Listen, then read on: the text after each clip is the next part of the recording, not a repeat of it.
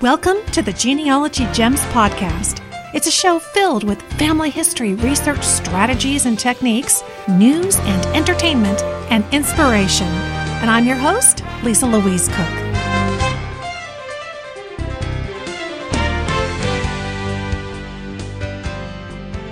Hello, everyone, and welcome to Genealogy Gems podcast episode number 220.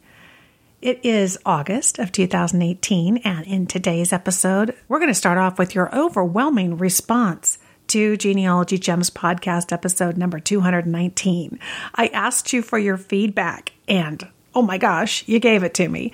So we will be talking about that. Also, the archive lady, Melissa Barker, is here. She's going to be helping you set up your archive in a backpack. Sounds good.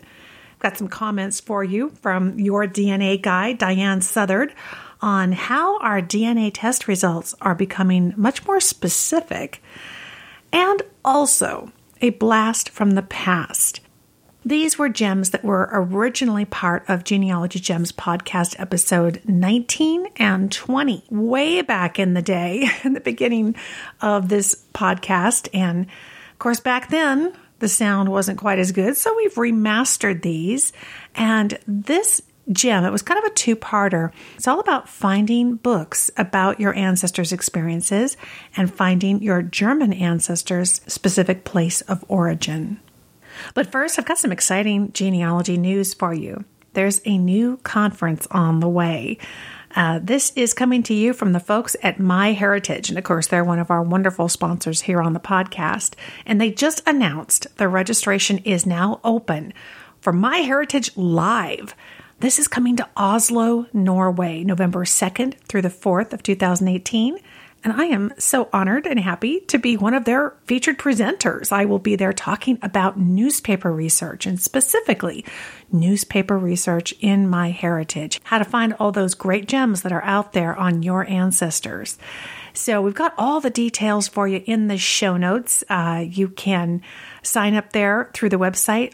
Wow, what an amazing place. I've never been to Norway or even Sweden, so I'm kind of hoping to make this a twofer. We're going to head over to the conference, speak to all the wonderful folks there, and Lacey's going to be coming with me over to Oslo, and then we're hoping to spend a couple of days over in Sweden and getting to know the Larson ancestors just a little bit more. Of course, these aren't my ancestors, but they are Lacey's. And she's actually really looking forward to this, so I'm very excited about it. You know, you got to love when the next generation gets involved in the family history. So I'll take it. So I'm looking forward to that. You can learn more about it over at live2018.myheritage.com. All right, well, coming up next, we're going to head straight to the mailbox. I asked you all what you thought of the departure from our kind of normal format here at Genealogy Gems, and in episode 219, how we kind of took a case study approach, and really even more so a storytelling approach to Genealogy Gems. So coming up next, we're going to hear from you.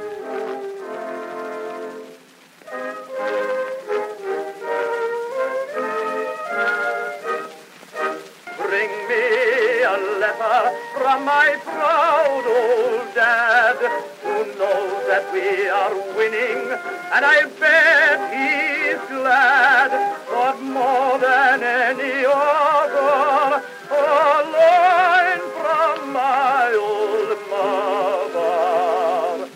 Bring me a letter from my hometown.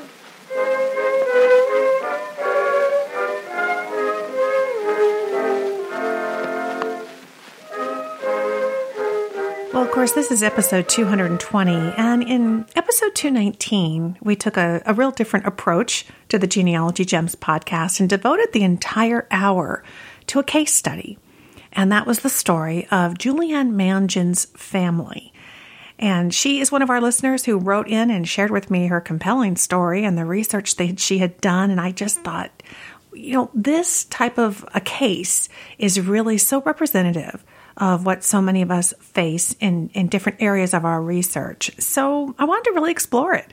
I wanted to tell the story in a way that I hope you found entertaining, and then explore some of the strategies that she used to find some of her answers. So I just want to share with you some of the emails, and I have to say, the overwhelming response was very, very positive. You guys really enjoyed this kind of format. And Karen wrote in, she says, I really enjoyed podcast episode 219. All of your podcasts are informative and inspiring, but following a journey like Julianne Mangion's in-depth was riveting. You can empathize with every question that she pursued. You learn by example in the context of a real story, but also you want to know what she finds out. It brings the hobby to life. Thanks for your continual evolution and innovation. I really agree with you, Karen, in terms of how it brings the hobby to life. You know, it's not just talking about the mechanics of doing the search, but it's really bringing those mechanics into the story itself and seeing what happens. What does that reveal to us? And I'm really glad that you enjoyed that aspect of it. Tim wrote in, says, I really enjoyed the recent podcast number 219 with Julianne Mangion, and I hope that you produce more episodes like that one. When I'm not researching my own family, I enjoy listening to stories of other people, finding about their family history and how their discoveries impact them today. Shows such as Who Do You Think You Are and Finding Your Roots do a great job. But I do get tired of the celebrity nature of these shows. My favorite series about family history has been The Generations Project by BYU TV.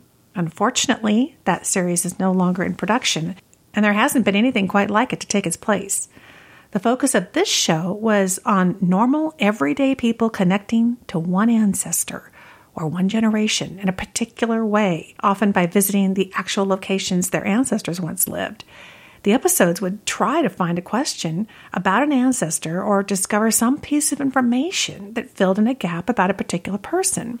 This episode reminded me of that format. The research tips were a great addition. Please produce more of these interesting stories and up your good work. Thanks, Tim. I think I'm feeling the same way in terms of all the celebrity stories that we hear. And those are interesting because we're all connected to that person in some way. We've seen them on something. So it does have a connection built in.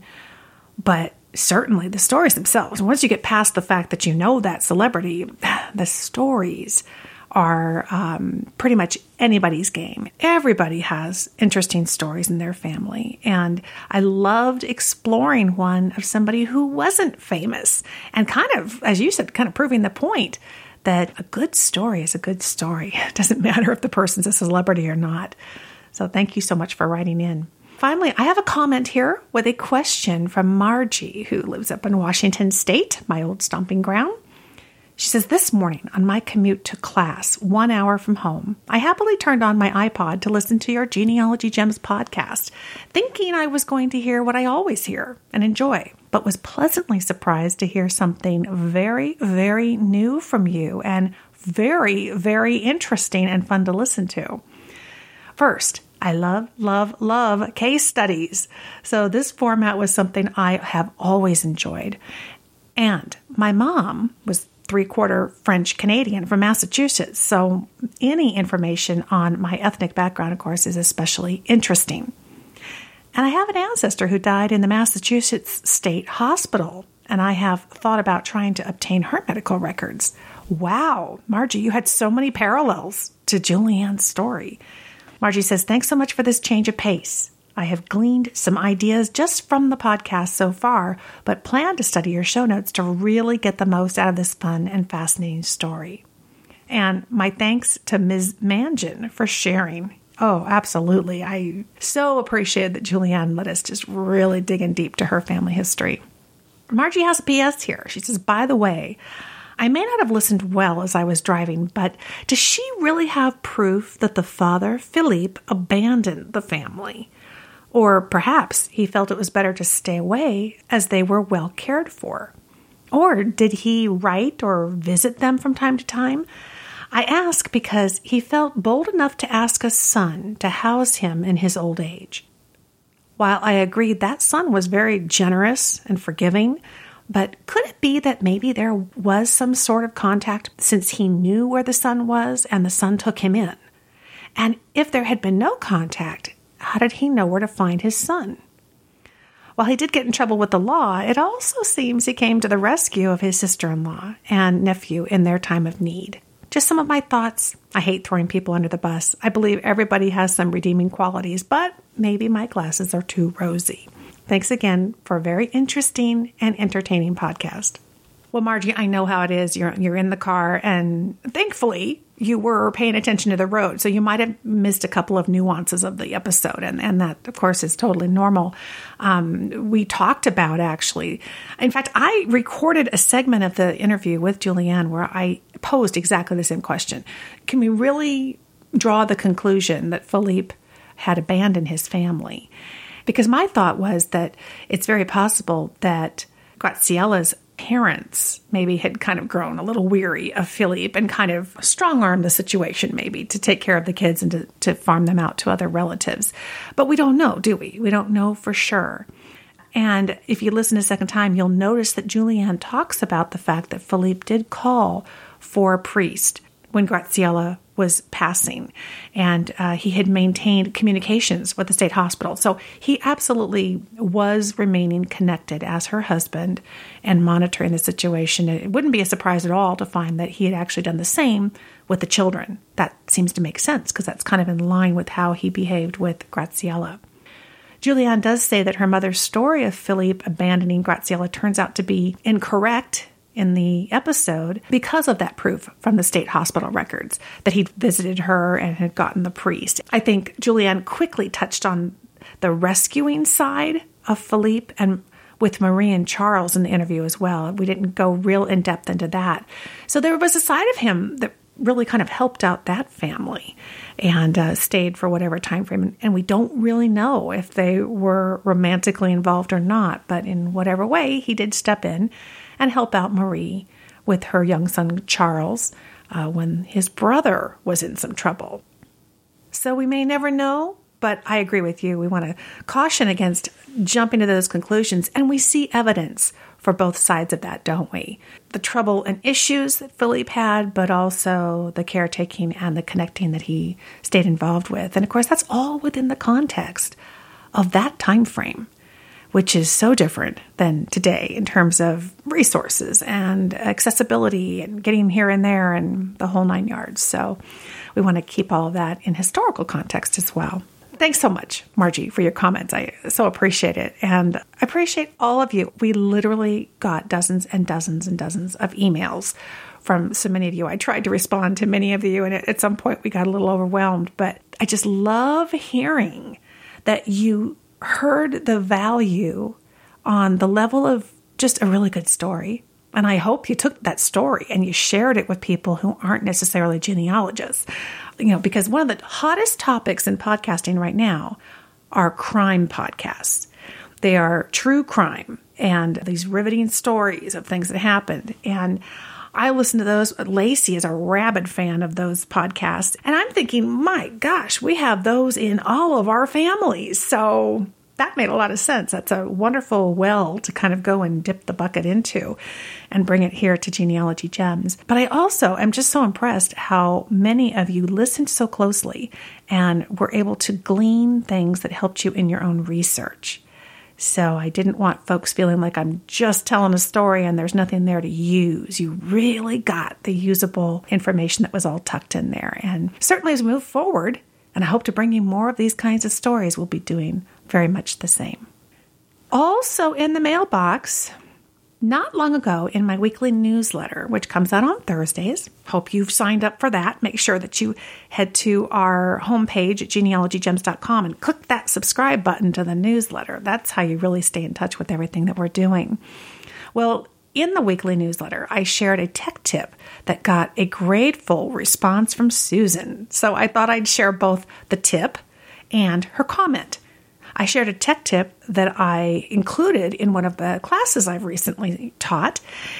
And here's the situation. Have you ever accidentally closed a browser tab too quickly? So you're working on your computer, you're working in a web browser. I use Chrome, you might use Firefox. But sometimes you're thinking, oh, I've got too many tabs open. And you go to click one close and you realize, oh no, I still want that.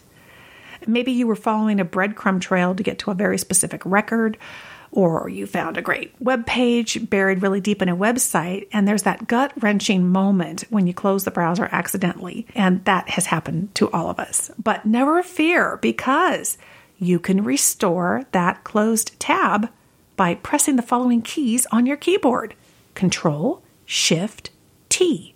Think of the T as for tab. Okay, so Control-Shift-T. And as you keep entering in that command, web pages will continue to open up in the reverse order that they were closed.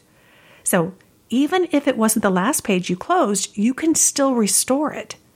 You can also right-click on the new tab at the top of your screen, and in that pop-up menu, you can also select Reopen Closed Tab. Pretty nifty. And I am shocked how many times I use this every day.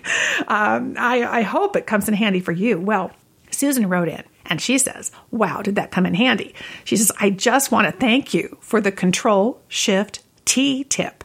I cannot tell you how many times this would have come in handy, but now I know it and close tabs at will, knowing I can still get back to them. I love your podcasts and letters. When I retire, I will have more time for genealogy, and I can't wait. These ancestors want to be found. That's so true. And it's amazing because, when you think about it, in today's world, we can do so much, even just an hour break for lunch. But, you get retired. Think how many hours you could spend. Oh, I love it. Thanks so much, Susan, for writing in. I often get replies to our weekly newsletter with thanks like these, and it reminds me just how valuable that free newsletter is for so many of you. Many of you were affected by new legislation that took effect in the EU on Friday, May 25th of 2018. It was called the General Data Protection Regulation, or GDPR. And that new law aims to protect your personal information and requires businesses and organizations to be transparent about why they are collecting your data and how they're going to use it. So although we are a U.S.-based company, we are proud to have followers from around the world, and we sure do. And I want to assure everybody that your information is safe, it's secure with Genealogy Gems.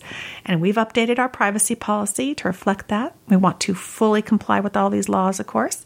And in our show notes, I've got a link directly to the entire privacy policy. So if you ever have a question, you can go click there. And you'll also see a little button at the bottom of most pages that you visit on our website.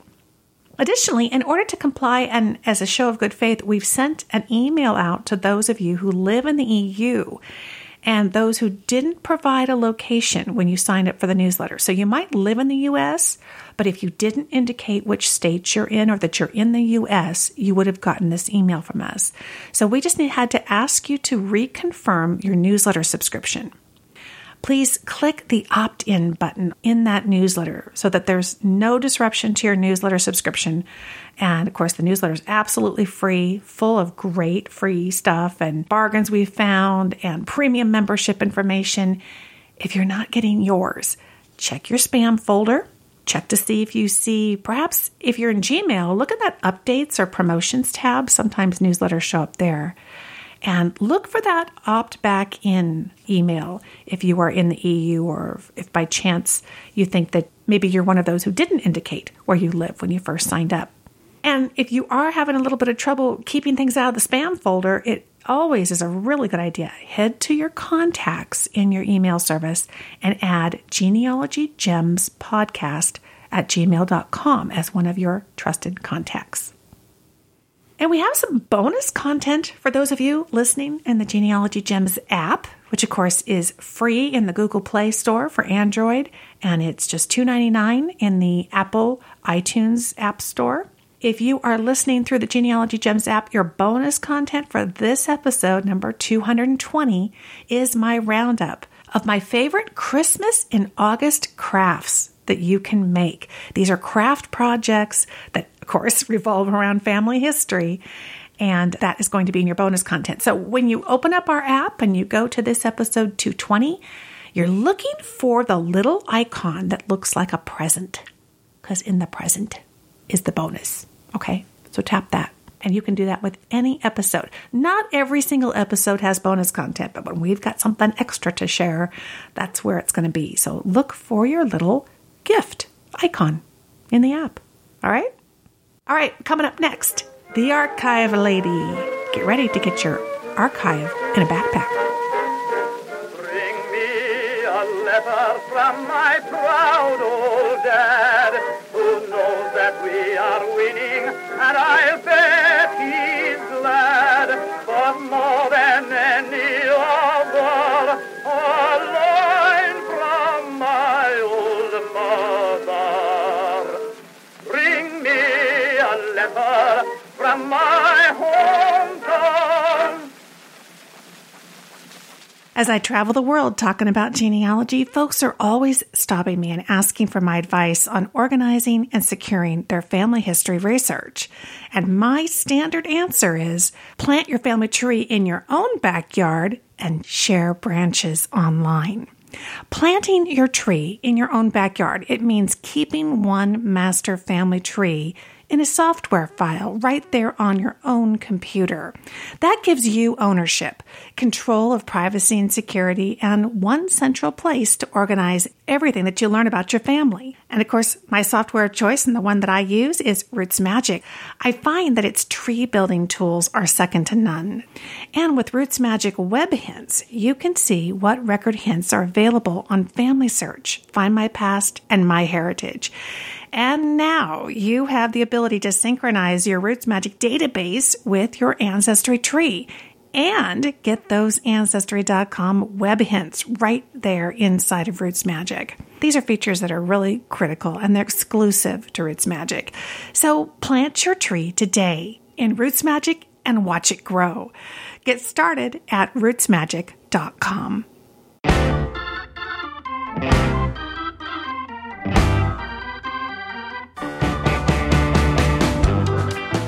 Hello, this is Melissa Barker, the Archive Lady, and today I'm going to talk to you about a new prototype project called Archivist in a Backpack. This new prototype project from the Southern Historical Collection at the Wilson Special Collections Library is called Archivist in a Backpack. This project is one element of a 3-year program, $877,000 grant from the Andrew W. Mellon Foundation. Through this grant, Southern Historical Collection will be promoting community-driven archiving. They will be working with individuals and communities in an effort to record and preserve local history. The archivist from Southern Historical Collection will provide training, technical know-how, supplies, and equipment that will make the job much easier. Using rolling suitcases that contain items to help community-based historians begin building a local archive, the archivists hope to teach archival skills to those who are building an archive in their community. Included in the archiving kits are items like portable scanners, gloves, archival sleeves, archival file folders, soft No. 2 pencils, and instructions on how to use these items when working with historical and genealogical records. Josephine McRobbie, community archivist at the Southern Historical Collection at the Wilson Special Collections Library, says, "When community members learn these skills and gain familiarity with common tools and equipment like acid-free folders to portable audio recorders, it is empowering and builds their sense of identity as historians and community archivists." McRobbie and her colleagues want people to know that telling the stories of their lives in their own community are well within reach and that their rewards can be tremendous. Simply making good records of what is gathered and keeping everything in a cool, dry place will go a long way towards preserving stories for future generations. The project is only in its first year, and in the second and third year, they are planning on refining the program. They will assess the work done to date and create new kits based on user feedback. They will also share their experience with additional community partners and with the archival profession. So keep an eye out for the Archivist in the Backpack project in your area, ready to do great work for the community. And you can create a checklist for your own archivist backpack for the next time when you visit an archive. Some suggestions from this archive lady that you should put in your archivist backpack are gloves, soft No. 2 pencils, portable scanners, digital cameras, thumb drives, and even your laptop computer. So until next time, this is the Archive Lady wishing you the best. And remember, it's not all online, so contact and visit an archives today.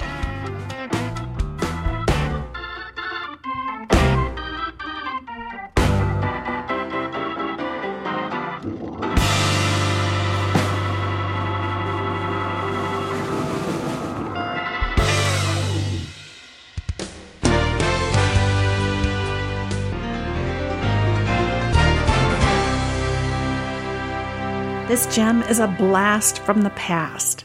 Now, as you know, the first 20 episodes of the Genealogy Gems podcast are no longer available in the podcast feed. You won't see them listed there. A lot of what we covered way back in 2007 would be out of date at this point. And I also, back then didn't have the same audio equipment that I have today. So I took them off the feed, but we've been slowly remastering the content that is still very valid today and getting that republished into new podcast episodes. Well, today I've got segments for you that originally came from episodes 19 and 20. We're about to the end of remastering and republishing all of those first 20 episodes. I'm going to share 2 timeless topics with you. The first one is on taking a look sideways into your family's history. And then the second is on finding a German hometown. So let's blast to the past.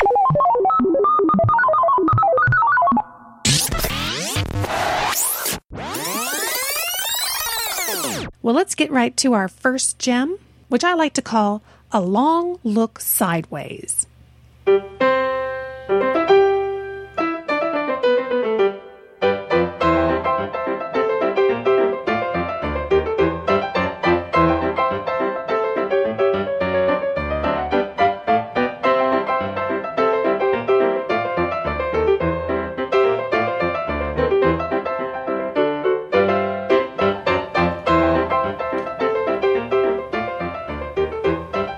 Have you ever heard the piece of genealogical advice that says, if you get stuck with your own ancestor, look sideways at their siblings, their aunts and uncles?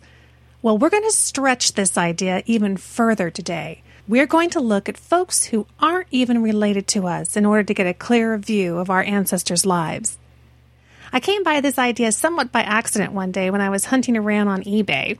I had made a long list of all the different names and places and occupations and such that pertain to my ancestors, and I was doing an eBay search on each one. And of course, I was setting up eBay favorite searches, like I talked about in episode 3, so that eBay would email me in the future if a new item came up. Well, I knew it was a long shot, but I went ahead and searched on the name of a little town in Oklahoma where my grandfather was born in 1918. I mean, this was a little town, and there was no good reason why there should be anything on eBay about it. I mean, I doubt anyone had ever even made a postcard of the place. But I typed in Kinta, Oklahoma anyway.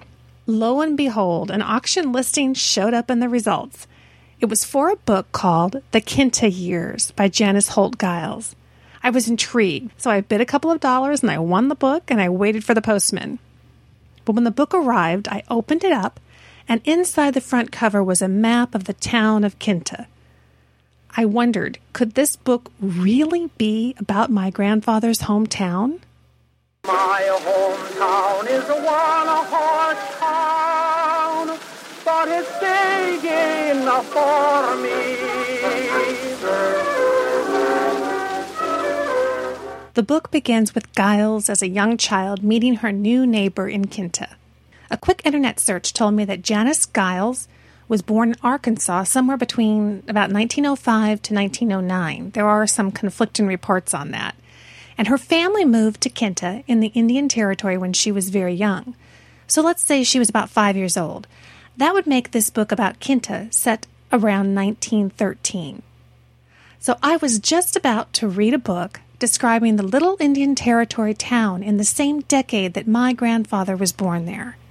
I won't go into it all here, but let me tell you, it was just a wonderful, amazing journey for me as Janice described the people, the sights, and the sounds of the town and the prairie and the towns that surrounded it. Well, let me assure you that somewhere out there are authors who've taken the time to capture the sights and sounds of your ancestors' hometowns. To date, I've collected at least a half a dozen books on eBay that do just that. And I hope by hearing about my finds, you'll get excited and motivated to do some searching and find your ancestors' localities on the written page. Most of the books I'm going to tell you about were found on eBay in the last 5 years, and they're published by independent authors, not by historical societies or genealogical societies. Some are part fiction, some are nonfiction, but they're all eye-opening. By now, you're familiar with Raymond Cook. Remember the excerpts of his autobiographies in the first couple of podcast episodes? Well, Raymond was born in Tunbridge Wells, England in 1894. Josephine Butcher published a book called Tunbridge Wells, I Was Born in the Pantiles. In it, she reminisces about the town from about 1910 to 1990. She mentions over 300 names of residents as well as a ton of information about the customs and the way of life there in the early part of the 20th century. Another great find was a book called Still Life, Sketches from a Tunbridge Wells Childhood by Richard Cobb. The publisher describes the book this way. His is a chronicle of growing up in a prosperous southeastern community, of the middle classes, the servants, and an army of shopkeepers, of largely harmless snobbery, pretension, and genteel scandal. In precise and generally loving detail, Cobb presents a world in miniature, a place of wonder and discovery. Oh, wow, what could be better than that? Now, another little town I searched on that I figured was a real long shot was Blossom Prairie, Texas, where my paternal great-grandmother was born. And sure enough, I now own the book Rebecca of Blossom Prairie by Maureen Walpole Lyles. She describes Rebecca's journey from Tennessee to Texas in 1851. And she talks about the Red River County as they entered it on foot alongside their wagon. Part fiction, it's on a great foundation of historical facts. The book took me down the roads that my great-grandmother likely walked herself. The next book I found was written by the famous Swedish author Thyra Farah Bjorn in 1956. It is called Papa's Way. The book tells the tale of Thyra's mama, Maria, setting her sights on the handsome bachelor, Parson Franzen, in her little Swedish village. It explores their faith, the customs, and Swedish life in a very heartwarming way. With those of you with Swedish ancestors, I think you will not only enjoy this book as a glimpse into life in the old country, as well as their story of their immigration, but also her follow-up book, Mama's Way. The last book I want to share with you is a funny little book that I think I actually found at a garage sale. It's called Anything Can Happen, and it was written by George and Helen Papashvili. And I'm not sure that I'm pronouncing that correctly by any means. And it was written in 1940. The first two sentences explain why I grabbed it. At 5 a.m, the engine stopped, and after 37 days, the boat was quiet. We were in America. As I was leafing through the pages while preparing for this podcast, I definitely got an itch to read this one again. It's a quick book. It's about 202 pages. And I remember laughing out loud as the Russian, George, tells his story of being a greenhorn coming off the boat and making his way through the streets of New York. And it's written from his perspective as the newbie that he was at the time, with all the mispronunciations and mistakes that he made along the way. If you have ancestors who immigrated in the late 19th and early 20th century, I think you'll definitely get a kick out of this book. And I just checked eBay, and there are several copies out there for sale. And used books on Amazon would also be another great way to get a copy. So there you have it. Get out there and start hunting. You may come up with some summertime reading that is entertaining as well as enriching your knowledge of your family's history.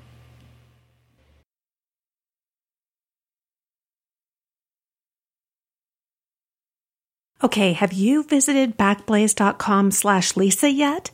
If you don't have cloud backup for your computer yet, everything on it is vulnerable to loss. Your pictures, your master genealogy database, files for work, the everyday business of your household, losing all of that at once is as devastating as it sounds. That's why I did my homework and I found a cloud-based backup service provider. I chose Backblaze. It runs in the background 24/7, automatically saving copies of everything, including my precious video files. Did you know that some of the other leading services actually skip your video files when they do the backup? Hello, not good. And Backblaze is so easy to use. I love their free app that allows me to access all my files if I need to from my smartphone or my tablet.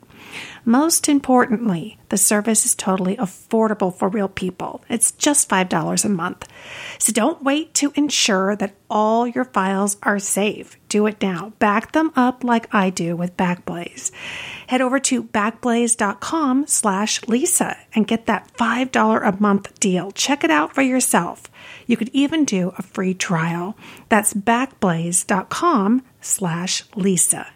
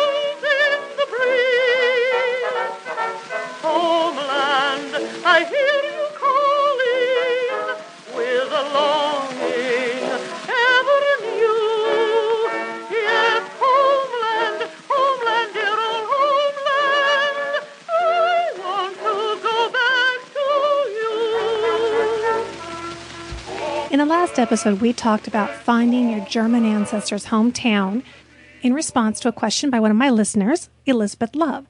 We talked about pulling together family information and going through the census records, locating their passenger list and their naturalization records, and cross-checking the information in the family search database. The hope is that somewhere along that process, you're going to come up with the name of their village in Germany.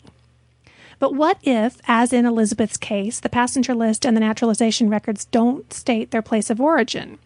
Well, here's a checklist of other types of records that might contain this information. These are all items you're going to want to obviously find even if you've already found the village name, but it's a good reminder that information about the old country can pop up in a lot of different places. So we'll be looking for death certificates, marriage records, church records. You may find it mentioned in an obituary. Occasionally, people will also put the home village on a tombstone, or you may find them in cemetery records. Also, check out probate records and delayed birth certificates. These were often created when Social Security came into effect in the 1940s, and people had to go back and recreate their birth certificate.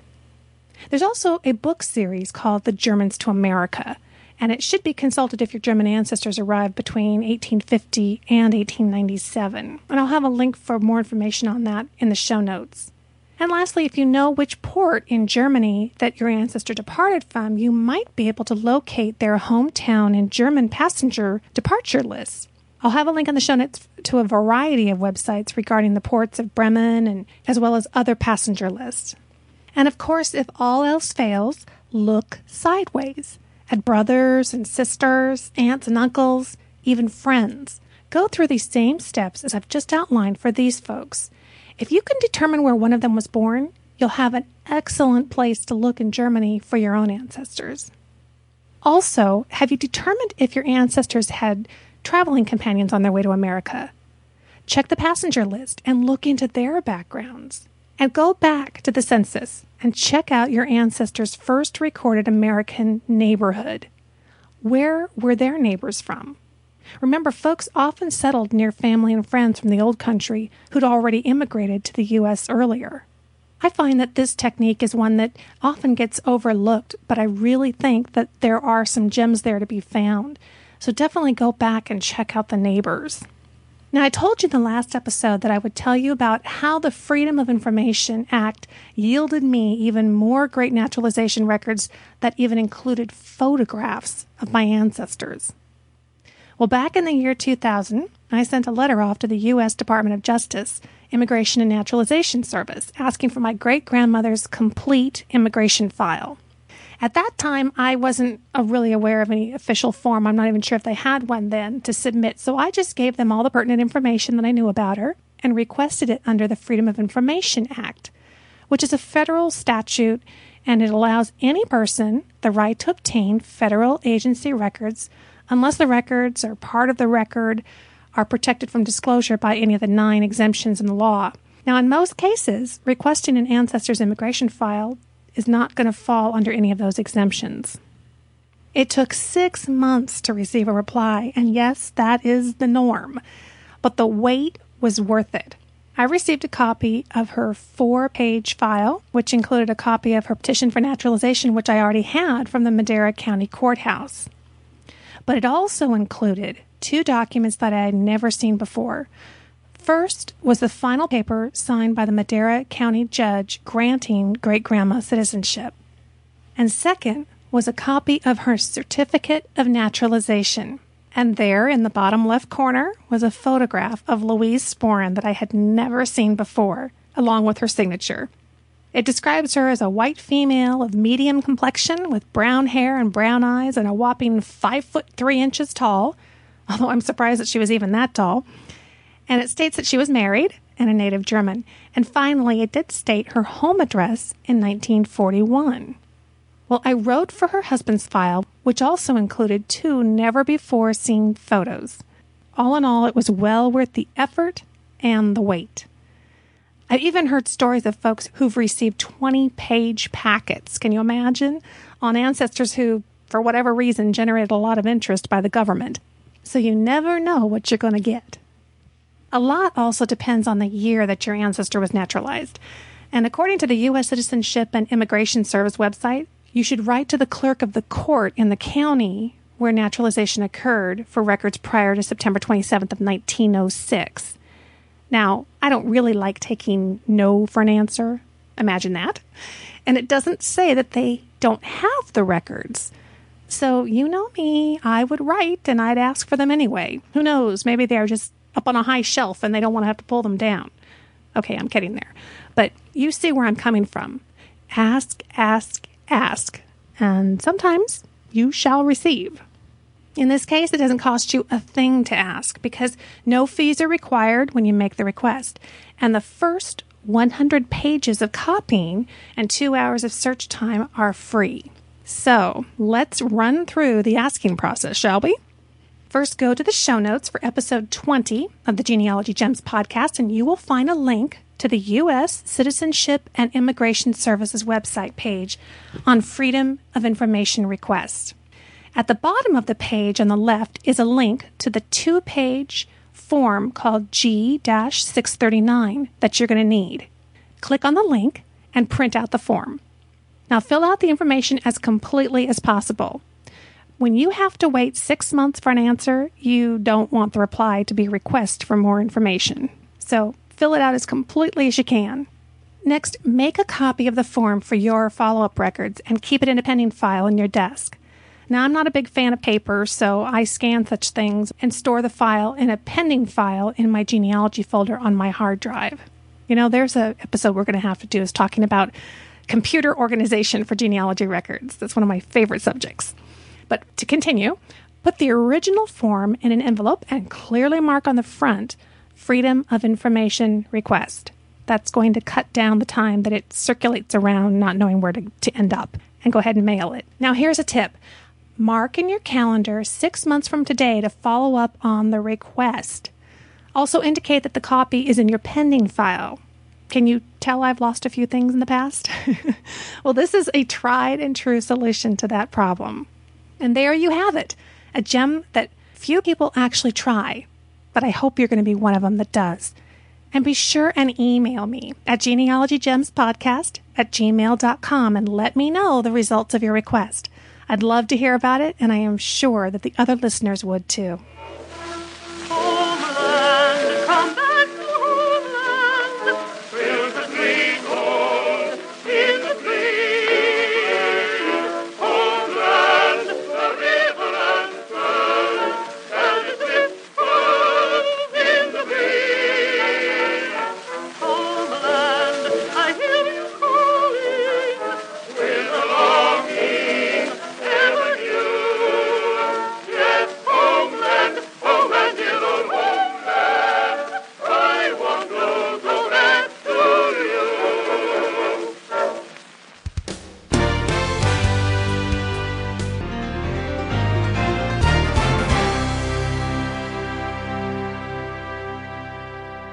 Our sponsor for this episode is MyHeritage, which has over 70 million members worldwide. If you're serious about making connections in the country where your ancestors once lived, hands down, MyHeritage is the place that you want to be. Post your tree on MyHeritage and start to see the magic as they automatically match it up with other trees, not just with genealogists in the country where you live, but around the world. Trees aren't primary sources, but they are excellent leads. I uploaded a portion of my family tree that contains my German heritage, and that's where I was really hoping to make a breakthrough, and very quickly it happened. I received a message from a distant cousin in Germany. That was my first international cousin contact. But there's more at MyHeritage. Their unique and powerful search system, it's called Record Matches. It constantly culls over 5 billion historical records for your family. It's the only family history interface out there using semantic analysis to search newspaper articles, books, and other free text documents. It is also the first to translate names between languages. Find out what MyHeritage can do to help you grow your family tree. Visit myheritage.com. It's free to get started, so there's really no reason to wait. And there are billions of reasons to try it out. Visit myheritage.com.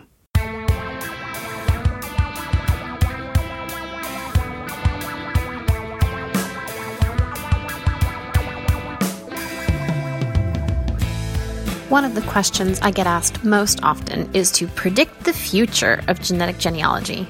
While I don't have a crystal ball, I am certain that the future of genetic genealogy holds two things: automation and specificity.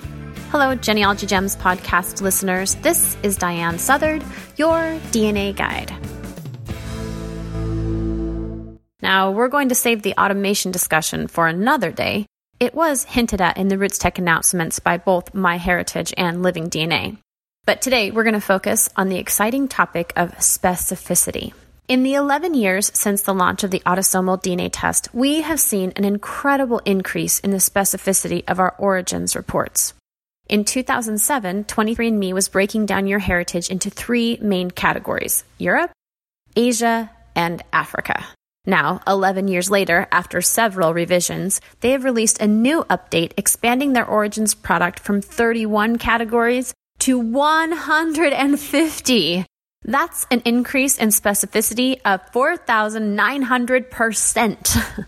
All companies are moving in this same direction, with Ancestry DNA releasing a small update in April 2018 to try to provide more detail to the story of your ancestral heritage. We know this spike in specificity is imminent, not only from the changes at our testing companies, but also by monitoring our reports from academia. For example, in December of 2017, there was a study released by the Royal College of Surgeons in Ireland, working with the Genealogical Society of Ireland. The study details a component that's especially important to genealogists: time. While it might be interesting to know that you had an ancestor who once walked the moors, it would be even more valuable to know when he was there. In this study, they can see both the current genetic clusters in Ireland, they report 10 of them, but they also measure how genetically similar those clusters are to other places. That means that we can not only tell you where you're from in Ireland, but also where you were before that. It's a bit like the sticker you see on the fruit at the grocery store. Right now, it's in your store, but the sticker tells you where it was before that. This same kind of research is reflected in Ancestry DNA's migrations, which are a feature of their origins report. Migration communities, like lower Midwest settlers, identify your ancestral location hundreds of years ago, as opposed to the regions, like Europe West, which identify your ancestral location thousands of years ago. Sticking with the Irish theme, we see that Ancestry DNA places Ireland in a region with Scotland and Wales. This large region is then broken up into 4 sub-regions, each with its own sub-regions. Are you ready for this? For a total of 24 different Irish categories. You can view that image of all those categories by clicking on See All 150 Regions at the bottom of your ethnicity window. Much like the study from academia in Ireland, we can track these Irish groups through time using tools at Ancestry DNA. Essentially, if you find yourself in any of the sub-regions, then you know that your connection to that particular place was likely within a genealogical time frame, like the last 300 years. But if you do not find yourself in a subgroup, but they show that you have no connection to those sub-regions, it either means your connection to Ireland is farther back than the 300-ish years, or that the sub-region you are from has not yet been identified. Currently, Living DNA has the most specificity in the UK, as they can distinguish between 42 regions in England, Wales, Ireland, and Scotland. Living DNA has announced similar regional projects in other countries, including Germany. But even with this specificity, it can be tricky to make genealogical connections between your maps and your family tree. In the coming months and years, even that will change. As the databases get bigger, it will be the connections between people who are tested that will add to the layer of genealogical specificity that we're missing. It will be less about if you have a specific piece of DNA tagging you as from Cork, Ireland, and more about the fact that your DNA connects you to an entire group of people who have documented ancestors from Cork. This may seem like a small distinction, but it makes all the difference, and it is the driving principle behind Ancestry DNA's migration tools and what Living DNA is hinting at as well. So what will the future hold? Well, nobody has all the answers, and that's part of the fun of it. But one thing I am certain of, the future does hold more specific answers to our genetic genealogy questions. And you can be sure you'll read all about it here at Genealogy Gems. So until next time, this is Diane Southard, your DNA guide.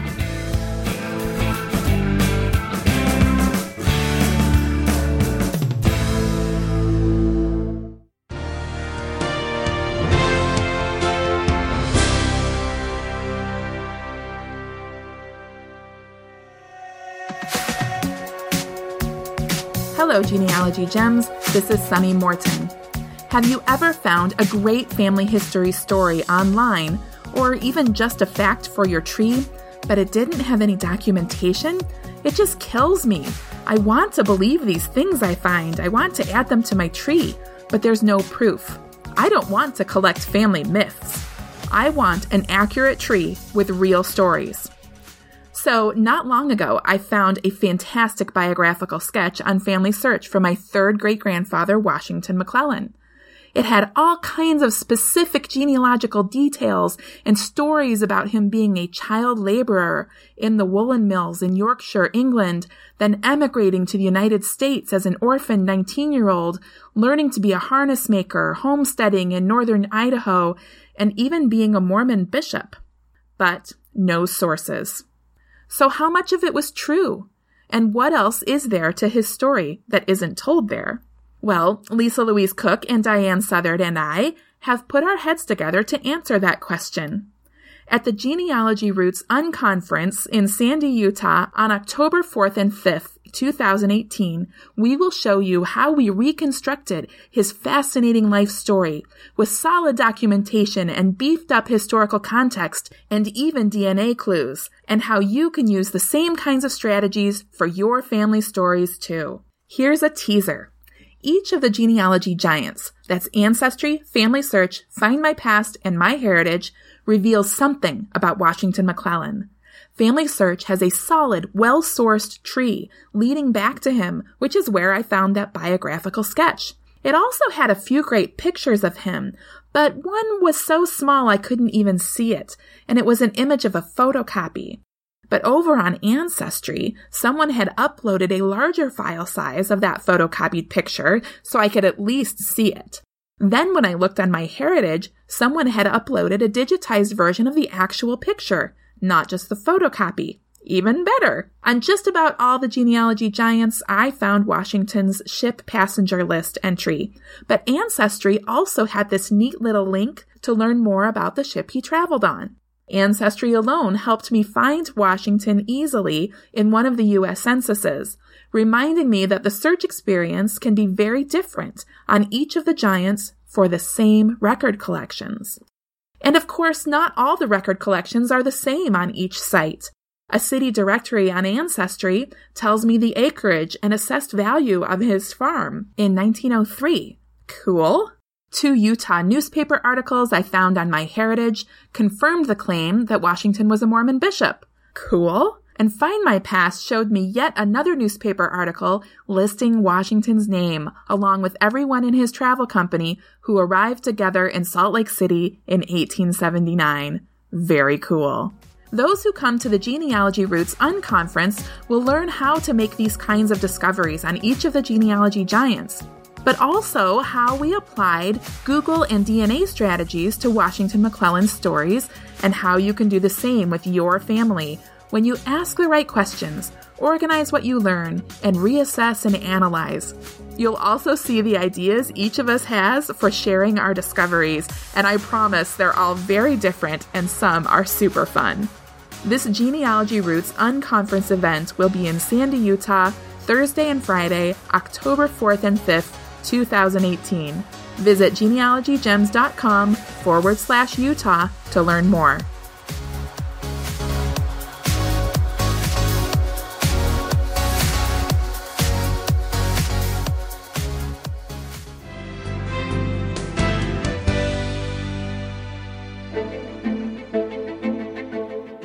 Profile America, Friday, August 3rd. Give me your tired, your poor, your huddled masses yearning to breathe free. Poet Emma Lazarus composed those words 135 years ago to help raise funds for a pedestal for the Statue of Liberty. But on this date, the year before, Congress enacted one of the first immigration limitations in our history. The law barred entry to people thought likely to become a public charge or burden on society. Immigration laws have been much revised since 1882 and controversial.